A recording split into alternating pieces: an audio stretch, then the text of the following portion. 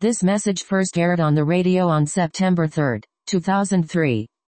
There's power in the blood, and sometimes we fail to realize that the kingdom of God, that the faith in our Lord Jesus Christ, is not exercised in theory. It's not exercised in idea land. It is not exercised in word, but it's actually exercised in power. Now, it's true that the Word of God can come to us without power or with power, but we need the power. We have the vehicle. Whoever's believed in the Lord Jesus Christ is given a new vehicle.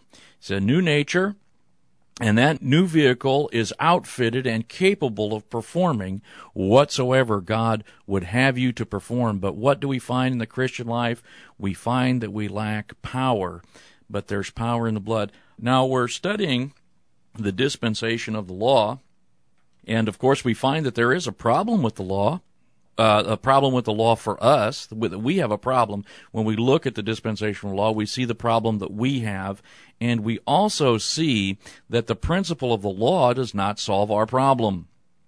If you lack power, if you have a vehicle that is outfitted to go from here to Lincoln, for example, let's say you need to get there in about 30 minutes, and so you need a vehicle that can go 120 miles an hour comfortably, without shaking or anything. There are such vehicles, but the problem is you've got to have fuel. It needs power. So we have a problem. We have several problems. First of all, we have a problem that we are sinners, and the law just comes along as a measuring device, as a meter stick, as it were. The law comes around and shows us that indeed we're sinners. It defines us to be sinners. And as sinners, then, we need help. We need to be saved from the consequences, the penalty of our sin.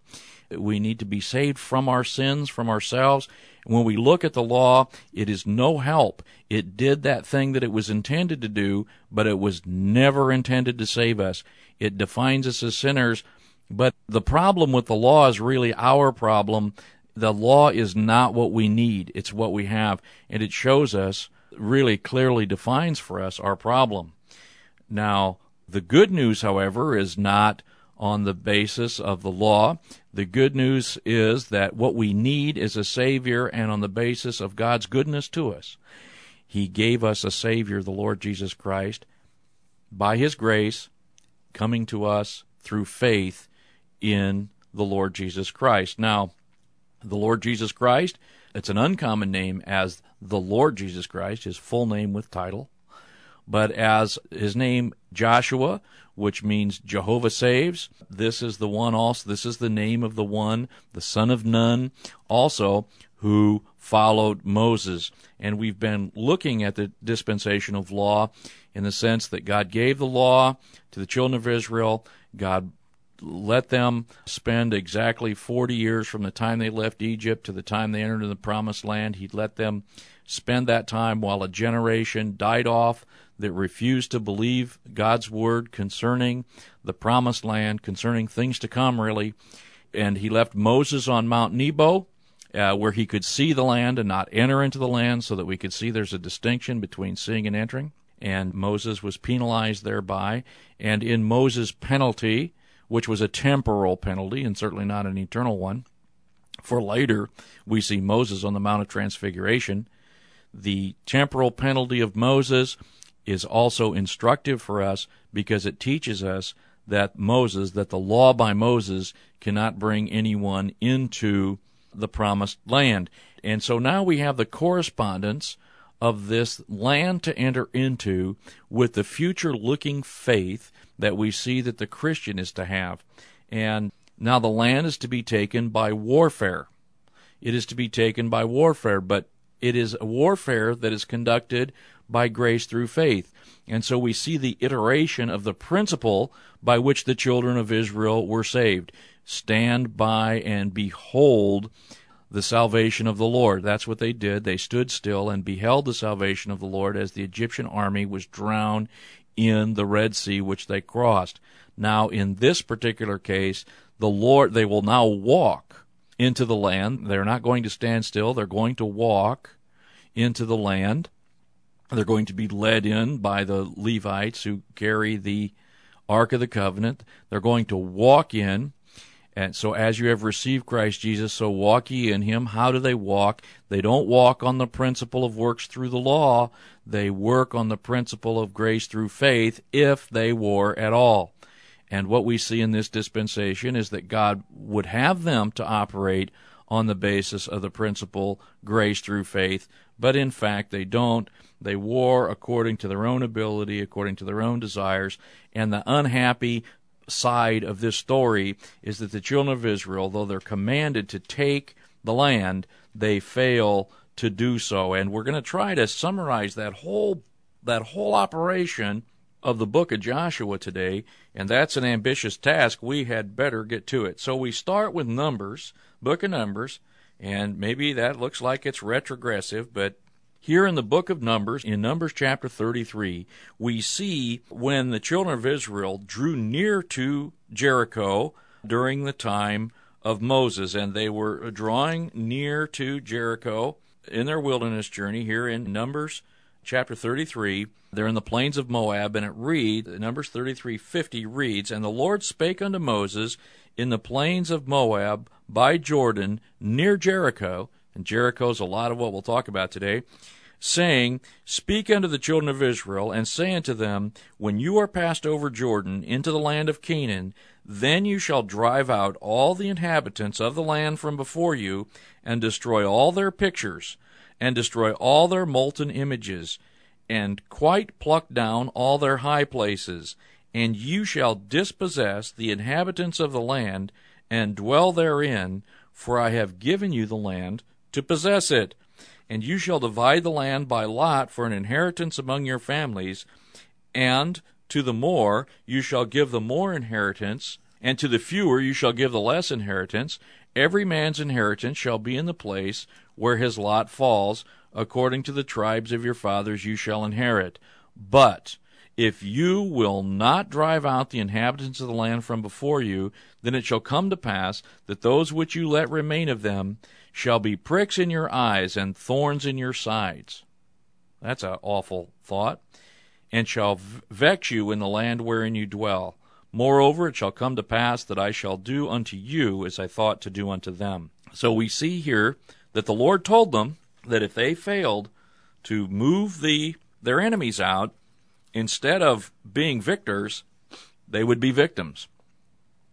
And you think about that next time you consider yourself victimized here below, that God intends for his people to be victors. Now, we don't wrestle against flesh and blood, but we wrestle against spiritual wickedness in the high places and the forms that follow underneath.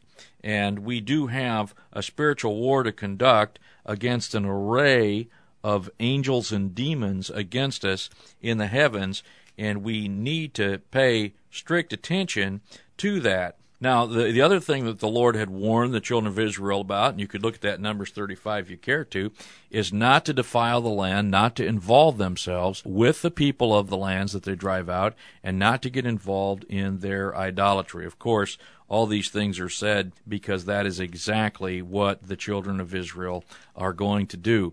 Now, we have a lot to learn here. We have something to learn about ourselves as we look at these kind of things. We see that the way that they conducted themselves is written for our admonition, upon whom the ends of the age have come, because we have an opportunity to conduct ourselves prudently instead of the way they did, and become victorious instead of miserable failures. We'll look at that when we come back in a minute.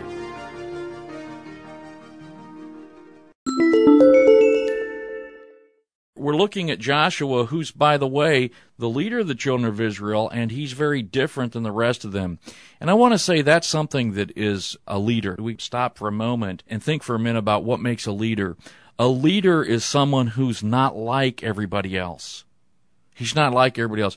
One of the things, that doesn't mean that Joshua, or a leader, is not a regular guy. I think it's important to realize that he's just a normal, regular guy, a man of like passions, just like Elijah was a man of like passions, though a leader in Israel, spiritual leader in Israel. Joshua, what we see about him is that he's faithful, he's a regular guy, but he's unusual insofar as he is faithful, and that he does hear the Lord's voice. We say he marches to a different drummer. Well, no, it's not exactly that. He hears the Lord's voice, and he marches to the Lord's voice. And so he is now to become the captain of Israel, although he really knows who the captain of Israel is. And so we'll look at Joshua chapter 5, and we'll find out about his experience.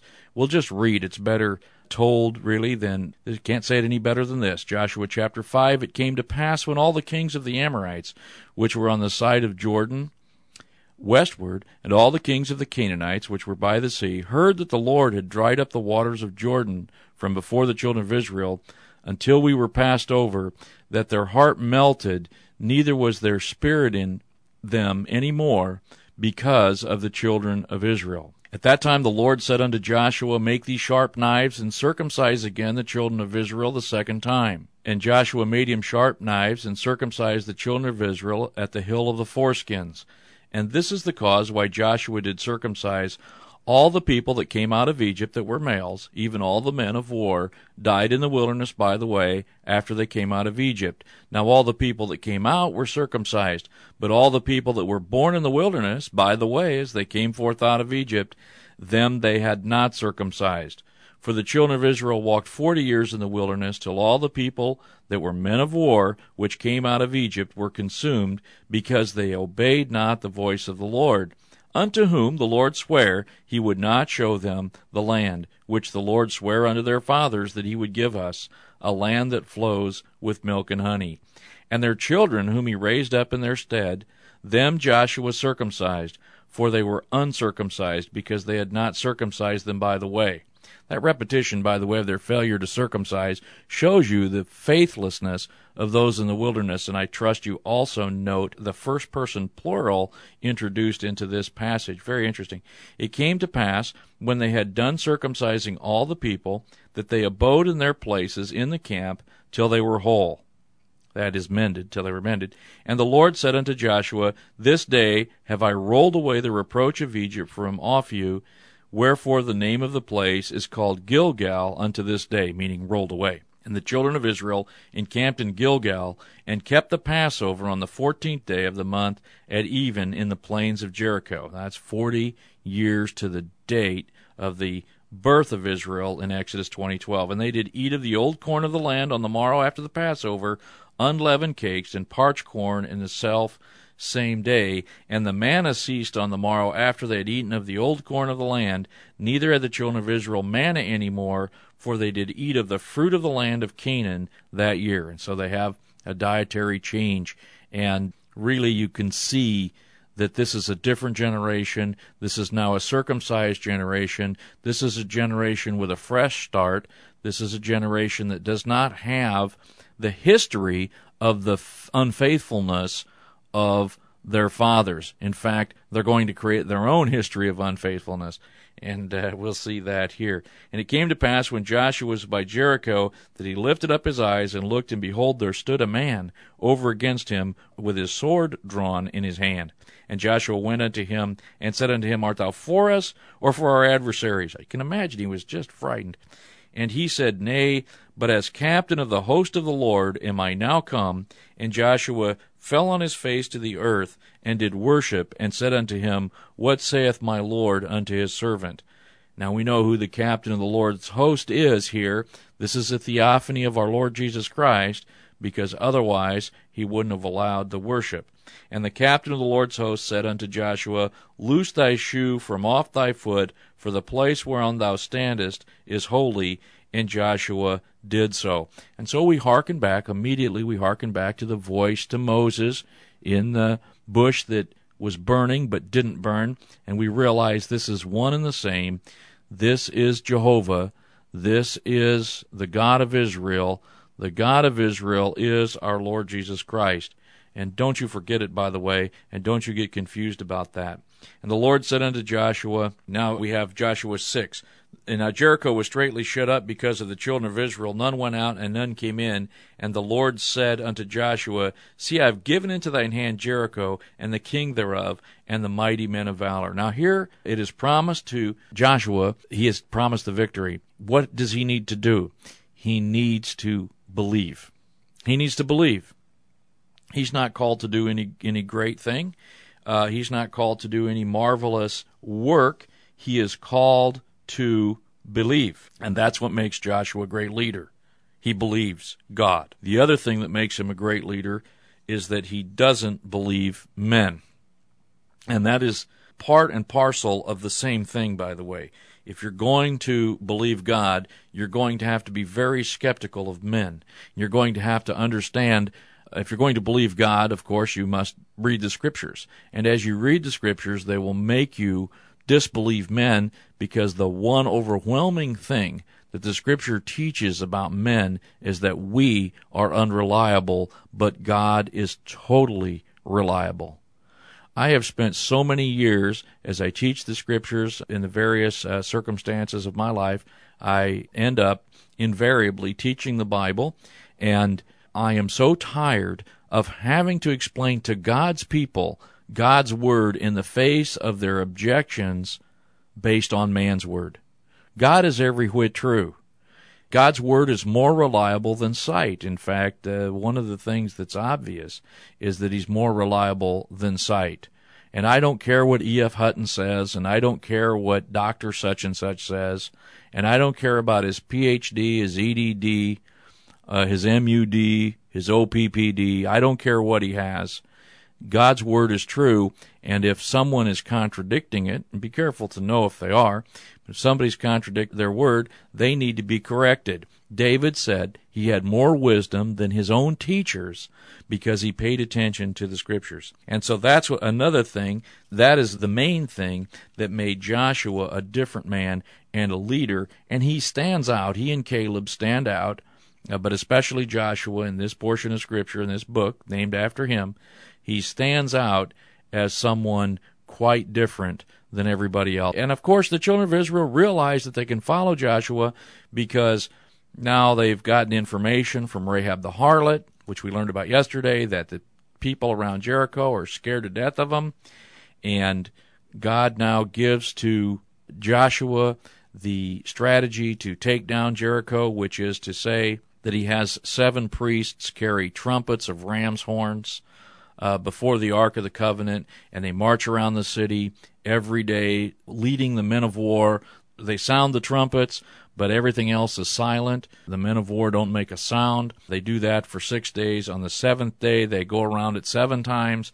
At the end of the 7th time around the city, the Scripture reads, Joshua 6:16, It came to pass at the 7th time when the priests blew the trumpets, Joshua said unto the people, Shout, for the Lord has given you the city, and the city shall be accursed, it and everything in it, to the Lord, and all that are therein to the Lord. Only Rahab the harlot shall live, and all that are in her house, because she hid the messengers that we sent. But all the silver, verse 19, gold, and vessels of brass and iron are consecrated unto the Lord. They shall come into the treasury of the Lord.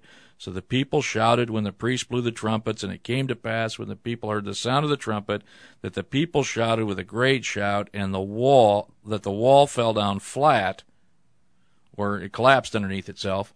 So the people went up into the city, every man straight before him, and they took the city. And of course, I gloss over this because I trust you know at least some of the facts of that story. And they bring out Rahab the harlot. But now we see the faithfulness of God. Of course, God gave the strategy.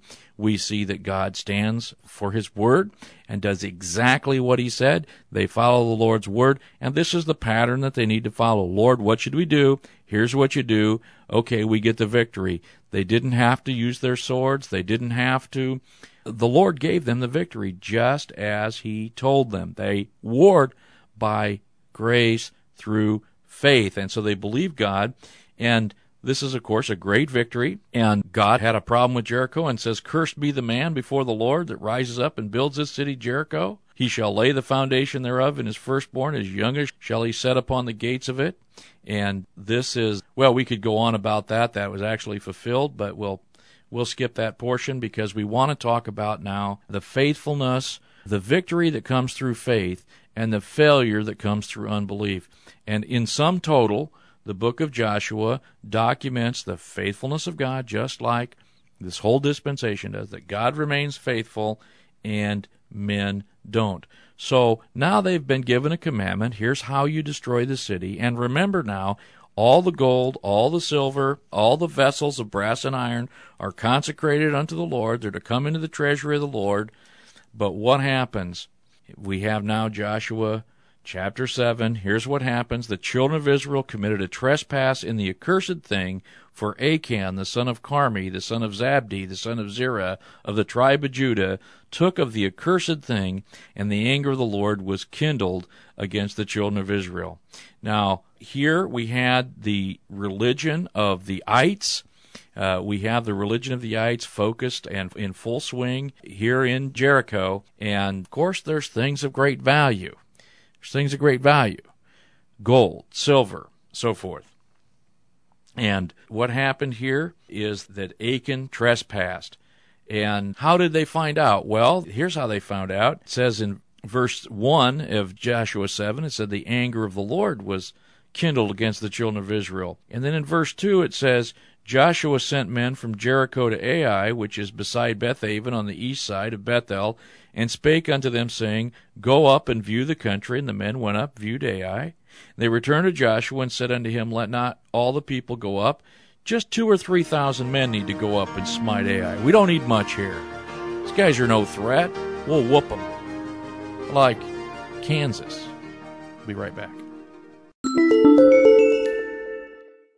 Well, so here they are now. They go up to Ai after just having whooped Jericho, perhaps the greatest stronghold of the enemy. This would be like, I don't know, what do we say here? It's hard to say these days. This would be like going down to Norman, Oklahoma, and they just whooped the Sooners. And now the next game on the schedule is Kansas at home. And so they go down and they take a look here at Ai and they go, this is like playing Kansas at home. You know about Kansas. They haven't beat us for 40 years or since 1968 or something. So, and we can forget about that 1993 deal where they could have at least tied us. But anyway, they say this is no problem. Remember, I promised no Husker takes. That has to do with this season. I'm on a Husker fast. I'm fasting from the Cornhuskers. Not doing too well. I guess I'm snacking here. So that's the point, and they go up and they look at and they say, we don't need to send everybody up to Ai. It's only a couple thousand men will take that. They're just a few. So they went up thither. Now I want to say, here it tells us in verse 4, so they went up thither of the people, about 3,000 men, and they fled before the men of Ai.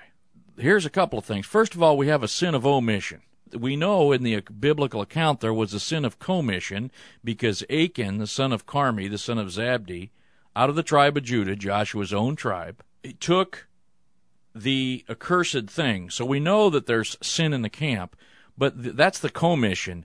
The omission here is that they failed to ask God, should we go up? And this is one of the problems we have in life, is that we turn to our own resources when we think our resources are sufficient. Now, of course, we're deceived when we think our resources are sufficient because, after all, our own resources have only brought us into a deserving position for the lake of fire. So your own resources aren't fit for God's use whatsoever. And here now they say, well, we have enough resource for this. We don't really even need God to go before us. So the commission was Achan's. The omission was Joshua's. And that's a tough thing to learn, as we men are great omitters. So they went up 3,000, and it says they fled before the men of Ai, and the men of Ai smote of them about 36 men, and they chased them from before the gate even to Shebarim, and smote them in the going down, wherefore the hearts of the people melted and became as water. Because why? Because they were defeated in this battle. In fact, instead of one man putting to flight 1,000, a couple of men of Ai put to flight a few thousand of the children of Israel. And Joshua tore his clothes and fell to the earth upon his face before the ark of the Lord until evening, he and the elders of Israel, and put dust on their heads. And Joshua said, Alas, O Lord God, wherefore hast thou at all brought us this people over Jordan to deliver us into the hand of the Amorites, to destroy us? Would to God we had been content and dwelt on the other side of Jordan. Now, that's unbelief. That's actually a horrible thing to say. O Lord, what shall I say when Israel turns their backs before the enemies? This is what he says. Now, of course, this is unbelief. And so the Lord says to Joshua in verse 10, Get thee up. Why are you lying thus on your face? Israel has sinned. And they have also transgressed my covenant which I commanded them, for they have taken up of the accursed thing, and also have stolen, and also dissembled, and they have put it even among their own stuff. Well, now the Lord would have told Joshua that had he turned to him and asked him, even before the men of Ai were engaged, but he didn't. And now what happens is that the Lord tells Joshua, call an assembly of all the people, and through the use of the throwing of a lot, of a casting of a lot, through God's sovereign, divine oversight of that, they take tribe by tribe, then they take within the tribe a house. And it tells us that Joshua rose up early in the morning, verse 16, brought Israel by their tribes, and the tribe of Judah was taken. And he brought the family of Judah, and he took the family of the Zarhite, man by man, and Zabdi was taken, and he brought his household, man by man, and Achan, the son of Carmi, the son of Zabdi, the son of Zerah, of the tribe of Judah, was taken. And my friend, you can be sure your sin will find you out. There is a wonderful opportunity by the grace of God. You don't have to hide. If you've involved yourself in the accursed thing, come clean before God. Forsake that evil doing that you're doing. Be sure God will find you out. Better you should forsake it now, and he is faithful and just to forgive you your sins. And so now here Joshua said to Achan, My son, give, I pray thee, glory to God, the God of Israel. Make confession unto him, and tell me what you have done. Don't hide it. And Achan answered and said, I have sinned against the Lord when I saw among the spoils a goodly Babylonish garment, and 200 shekels of silver, and a wedge of gold of 50 shekels weight. I coveted them, I took them, they're hid in the earth in the midst of my tent, and the silver under it.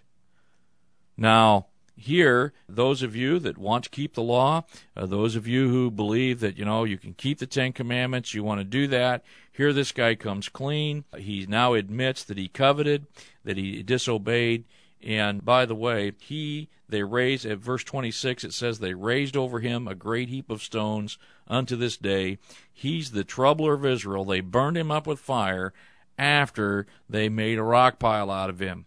And that's the way it was. You like this old covenant? You like this law? You want to live under this law? Then your sons and daughters, I assure you, whoever you are going to be under rock piles.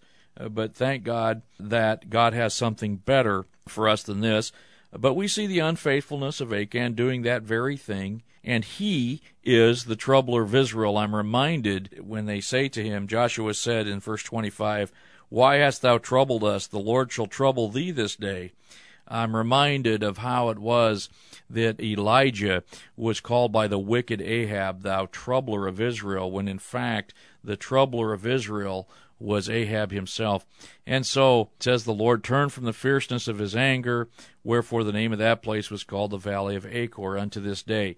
So now we've seen the victory, and I use these two incidences around Jericho as we've seen the victory, and we've also seen the failure. We've seen the faithfulness of God. We see the failure of the people. This is not an intensive study or even a chapter-by-chapter study of the book of Joshua, so we'll look past quite a great number of interesting and beneficial things. But we'll see that this whole syndrome of God's faithfulness and Israel's unfaithfulness is a repetitive drumbeat throughout the entire Old Testament as God continues to abide faithful, as God continues to try to bring the good in behalf of the children of Israel. The children of Israel continually fail. And we also see some of Joshua's failure. After all, Joshua is not the Lord Jesus Christ, the true Joshua. He is the Joshua that followed Moses, and Joshua didn't truly bring the children of Israel into rest, because we see see, for example, in Joshua chapter 9, the further failure. Not only did they take of the forbidden things and become attracted to, really, the Babylonish garment was the religion of Jericho, and the money. Not only were they the things of great value, which were dedicated things to the religion of the ites, but they lusted after what? Sex, money, and power. And they also failed to turn to the Lord when they should. For example, they made a covenant. They were deceived by the Gibeonites. In Joshua chapter 9, the Gibeonites deceived Joshua and the children of Israel, and even though they're told not to make any league with any of the people of the land, they do. They make a covenant with these people because they're fooled, and the Scripture says, here's why they were fooled. Joshua 9:14, the men took of the victuals of the Gibeonites and asked not counsel at the mouth of the Lord, and Joshua made peace with them and made a league with them to let them live, and the princes of the congregation swear unto them. And so, because they didn't inquire of the Lord and made a covenant with these Gibeonites, they had to live with their enemies in their midst for the entire time. And this is a pattern that continues. We look further into the book of Joshua. We see that Joshua is faithful. Joshua continues to conquer and take the land. He tells the children of Israel they are well able to take the land, that God would desire that they continue to take the land, but yet the children of Israel continually fall into a refusal to do that. And in fact, we read this about Joshua in Joshua 11 and verse 15, as the Lord commanded Moses his servant, so did Moses command Joshua, and so did Joshua. He left nothing undone of all that the Lord commanded Moses. So Joshua took all that land, the hills, and all the south country, and all the land of Goshen, and the valley, and the plain of the mountain of Israel, the valley of the same. Verse 18, Joshua made war a long time with all those kings. And that's one of my favorite verses. Joshua made war a long time with all those kings. He stayed at it. He continued to fight. And actually, Joshua fought his entire life. But whereas Joshua was faithful, broadly, the children of Israel were not. And in chapter 13, it says, when Joshua was old and stricken in years, the Lord said unto him, You're old and stricken in years, and there remains yet much land to be possessed. This is the land that remained, all the borders of the Philistines, and so forth. And so there was a huge amount of land yet to be taken, and the children of Israel were supposed to just tribe by tribe take the land, helping one another do so, fighting with one another. How do they fight? On the basis of the grace of God, through faith, through the promises of God. But we read, for example, Judah could not drive out the Jebusites. Ephraim, Manasseh failed to drive out their enemies. As we read through the entire book, we find that not a single tribe, though an individual here or there, Caleb, for example, would be successful, not a single tribe drove out the nations before them as God said that he would do. And none of them believed God for what he said. And this is now the failure of Israel. What did Israel fail to do?